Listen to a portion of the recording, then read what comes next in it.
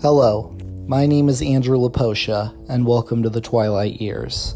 On today's episode, we will be looking at the death and final years of baseball legend Ted Williams. Ted Williams ranks very high on the list of the greatest baseball players of all time. A star member of the Boston Red Sox, he played from 1939 to 1960. He was a 19-time All-Star, a 2-time recipient of the American League's Most Valuable Player Award, a 6-time American League batting champion, and he won the Triple Crown twice. At the end of his career, he had a .344 batting average, 521 home runs, and a .482 on-base percentage, which is the highest of all time. In the 1941 season, he scored a .406 batting average, and ever since then, no player has ever scored .400 or higher over the course of one season. His stats may have been even greater had he not taken a few seasons off to serve in World War II as well as the Korean War. He famously hit a home run his very last time at bat. In 1966, he was elected to the Baseball Hall of Fame. For a few years, he was the manager for the Washington Senators/Texas Rangers franchise. Baseball loves Ted Williams.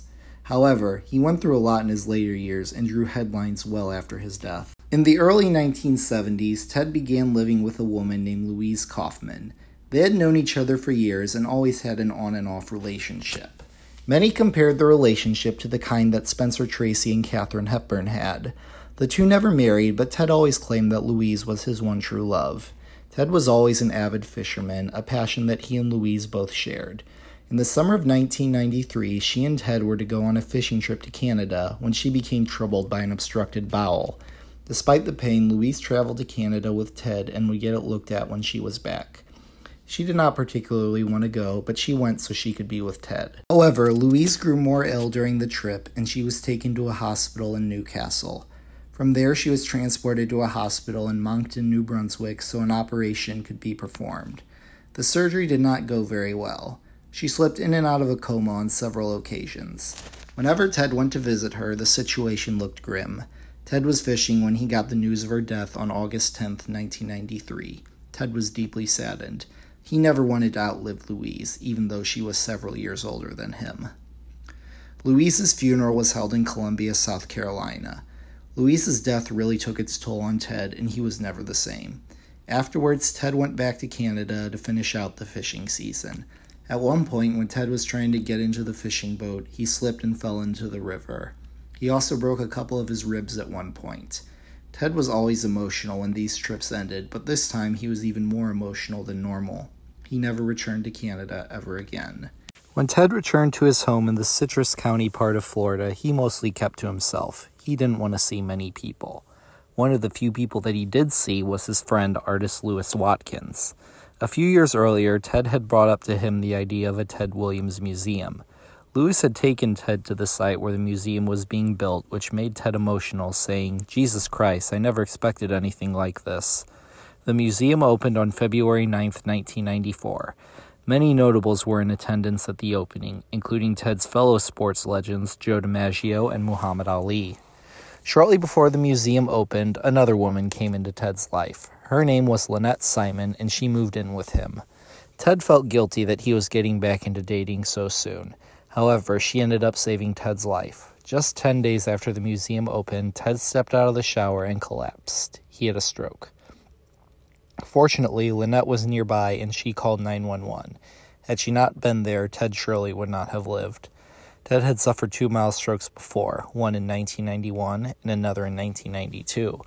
These strokes took away about 25% of his vision, but there were no other major changes. The third stroke was an entirely different beast. 75% of his vision went away, and his peripheral vision was completely gone. Not only that, but the left side of his body went numb. His balance was affected, and he lost the ability to walk. Ted was taken to Shands Teaching Hospital in Gainesville, Florida. The hospital spokesman said it was a minor stroke, which was as far away from the truth as you could get. Ted was in the hospital for 9 days, but afterwards he went to a rehabilitation hospital so he could learn to walk again. While in rehab, it was determined that he would need permanent nursing care. Ted was told his vision would most likely not return and he would need speech therapy. The therapist magnified the sports pages in the newspaper for him, but Ted had to move his head to read the words, not his eyes. Being able to drive a car again was out of the question. Eventually, he regained his ability to walk, though he would need to use a cane or a walker. The Red Sox sent a television to his room, as well as a satellite dish, so he could watch the games. When Ted went back home, a male live-in nurse named George Carter was hired for him. Carter would live at Ted's house on and off over the following years. Ted would make trips to the rehab center a few times a week for physical therapy, but sometimes the physical therapist would come to his house. Ted often liked to wake up early and have breakfast that included bacon and other high-cholesterol foods. One of the many cooks who passed through Ted's house over the years once commented, "When this man dies, I'm going to be the guy who has killed him." If the Red Sox were playing, Ted would call up his friend Joe Camacho, who was his bench coach when Ted managed the Senators. They would often stay on the line and talk to each other for the entire game. Occasionally, his ex-wife Dolores would come visit too. Nurses were constantly watching for any kind of mishap. On Thanksgiving Day 1994, Ted took a longer exercise walk than he should have taken. When they got back, his nurse took a phone call and Ted fell in his driveway and broke the same shoulder he had broken while playing in an All-Star game years earlier. In 1997, his dog Slugger knocked Ted over when his physical therapist wasn't paying attention. He broke his hip and was taken to the hospital for hip replacement surgery. At the hospital, Ted angrily pulled out the catheter that went into his main artery to monitor his blood pressure, which could have been fatal. He spent much of this hospital trip yelling at the nurses as well as his own children. In Ted's later years, his son John Henry had been running a store that sold memorabilia of his father. Using the money from sales, he started an internet service provider company called Hitter.net. July 13th, 1999 was that baseball season's All-Star game, and it was being held at Fenway Park, Ted's old stomping ground. This game was unique because an all-century team would be presented. 100 names of the greatest baseball players of the 20th century would be picked, 33 of whom were still alive at the time.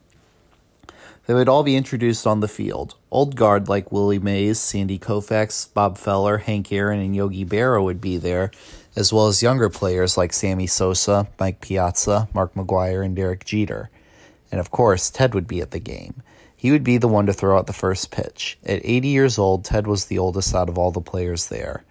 After the first pitch, he waved his cap to the applauding crowd, something he never did as a player. His cap drew a lot of talk. All the other players in attendance wore caps from the team they were most known for, but Ted wore a cap that said Hitter.com on it, as well as a blue golf shirt with the website's name. John Henry drew a lot of criticism for Ted's attire that day. Many thought he turned what was to be a historical event into a commercial for his website, but the truth was that it was the deciding factor for him to attend. Ted initially had no desire to go to the game. Many people, including John Henry, tried to get him to change his mind, but to no avail. Ted said to John Henry, "If I went for your company, would that help you?" When his son said that it would, Ted agreed to go. Sadly, though, Ted's attire did not help, and Hitter went bankrupt the following year. On October 30th, 2000, Ted was hospitalized with breathing troubles. While Ted was in the hospital, George Carter and Ted's aide, Frank Brothers, watched him in 12-hour shifts. Both men grew to despise the nurse looking after him. Ted hated when anyone touched his feet, something Carter and Brothers made known to the nurse. However, she didn't listen. At one point, Ted got angry and kicked his bedpan into the air. It was determined that he would have to be fitted with a pacemaker. His heart medications were no longer working, but his arteries were clear enough that an operation could be performed to fit one in. The operation went smoothly, and it looked like things would be okay for the time being. Ted was discharged after 2 weeks. However, the pacemaker did not help as much as it was initially thought it would. Ted continued to have breathing and heart problems. A possibility was a substantial yet dangerous surgery to repair the valves in his heart. The final decision was to send him to New York Weill Cornell Medical Center to perform the surgery. Williams had a 50-50 chance of survival. When he was told the odds, Ted said, "You know what? I've had a hell of a life. I have no regrets. If I have to die on an operating table, so be it." The surgery was performed on January 15, 2001. 14 doctors, nurses, and technicians worked on him for 9.5 hours. When the surgery was over, Ted came out attached to 6 IV lines and a tracheotomy tube was put in. Without surgery, Ted would have died in just a few days. The operation itself was a success, but more problems began. His kidneys were failing and he developed a staph infection. Ted was discharged on February 19th and went to Sharp Hospital in San Diego for rehabilitation. This visit lasted for 4 months with little improvement. On March 15th, Ted spoke his first words since the initial surgery. When John Henry told him that John Glenn had called, Ted replied, "How is he?" Ted finally went back home to Citrus Hill on August 30th, his 83rd birthday. In a will drafted in December 1996, Ted stated that he wanted to be cremated and his ashes scattered off the Florida coast. But during Ted's hospital stay, John Henry phoned his half-sister Bobby Jo. He asked her if he had ever heard of cryonics, which was the process of freezing a dead body in the hopes that one day they may be unfrozen and brought back to life. When Bobby Jo insisted that she had, John Henry brought up the idea of having it done to their father. Bobby Jo hated the idea and shot it down immediately. That's not what Ted wanted. Bobby Jo and John Henry never liked each other. When she refused the idea of cryonics, John Henry had power of attorney and did everything in his power to keep her away from their father. He said that if she ever showed up at Ted's house, he would have her arrested. Ted made his last public appearance on February 17, 2002 at the 9th Annual Hitters Hall of Fame induction ceremony at the Ted Williams Museum. The previous year, he had been in the hospital but couldn't attend. Ted received a standing ovation upon his entrance, but more applause was given for Jason Giambi, Don Mattingly, and the recently retired Cal Ripken Jr., all of whom were also in attendance. Tommy Lasorda was the MC of the event, and he tried to get Ted to talk, but never got any words out of him. In the early summer of 2002, John Henry put up a batting cage next to the house. He had plans to play minor league baseball. He signed with the Gulf Coast League Red Sox in Fort Myers, Florida for $850 a month. He was not a good player, going 0-3 in his first game. Sports writers heavily criticized his ability, and he broke a rib during his second game. On Father's Day, Bobby Jo spoke to Ted on the phone for the first time in 10 months. He spoke to her about meeting at Fenway Park that day. Ted was out of it. As July began, his condition worsened. Dialysis knocked him out, and he could only breathe through a tracheotomy tube or a respirator. In recent months, Ted had been talking daily to Dom DiMaggio on the phone. When they talked on July 4th, they said hello but spent the rest of the call in silence. A nurse came on the line and said that Ted was having a rough day. Later that night, on July 5th, 2002, Ted had a restless night sleeping. His condition grew weaker. At around 7 a.m., his oxygen level hit an all-time low. 911 was called and he was taken to Citrus Memorial Hospital. Ted died in the emergency room at the age of 83. Almost immediately, John Henry and Ted's daughter Claudia were hard at work on getting their father cryogenically frozen. His body was taken to a funeral home that day and was packed in ice. He was then flown to Arizona. From there, his body was taken to Alcor Life Extension Foundation in Scottsdale. The family spokesman, Eric Abel, said that Ted was a private person and wished to stay that way after his death, which is why there would be no funeral services. Al Cassidy was executor of Williams' estate and filed a lawsuit in Bobby Jo's name just 12 days after Ted's death. The purpose of the suit was to have him removed from Alcor and be cremated, which is what Ted wanted. John Henry retaliated by producing a handwritten scrap of paper dated November 2, 2002, saying that Ted, John Henry, and Claudia agreed to be put in biostasis after their death. The paper had Ted's signature on it. Bobby Jo disputed that the signature was a forgery. A handwriting expert determined that it was authentic. Cassidy then threw out his own lawsuit. Even though the suit had been thrown out, George Carter and Frank Brothers were still determined to prove that the signature was fake. They claimed that either one of them had been watching Ted at all times during the supposed period when it was signed, and neither of them never saw him sign it. Bobby Jo didn't have the money to go to court over the matter, so she signed a settlement agreement in November of that year with her father's estate that gave her $200,000 in an insurance trust fund that her father had left behind. All was quiet until the first anniversary of Ted's death. Bobby Jo had still been trying to have Ted cremated and was trying to renew interest in the situation. HBO did a Real Sports segment on the situation. On the August 18, 2003 issue of Sports Illustrated, a headline read, "What Really Happened to Ted Williams?" An angry Alcor employee named Larry Johnson called Bobby Jo and her lawyer with a story. Contrary to popular belief, Ted's body was not hanging upside down, at least not his whole body. His head had been mistakenly removed and replaced in a NeuroCan. His head was also cracked multiple times. Sports Illustrated said that the endeavor was messed up from the beginning. The first thing they pointed out was that the consent form had been signed after Williams' death. Also, Ted had never met with any Alcor representatives, and John Henry had not visited Alcor until 6 months after the document was supposedly signed.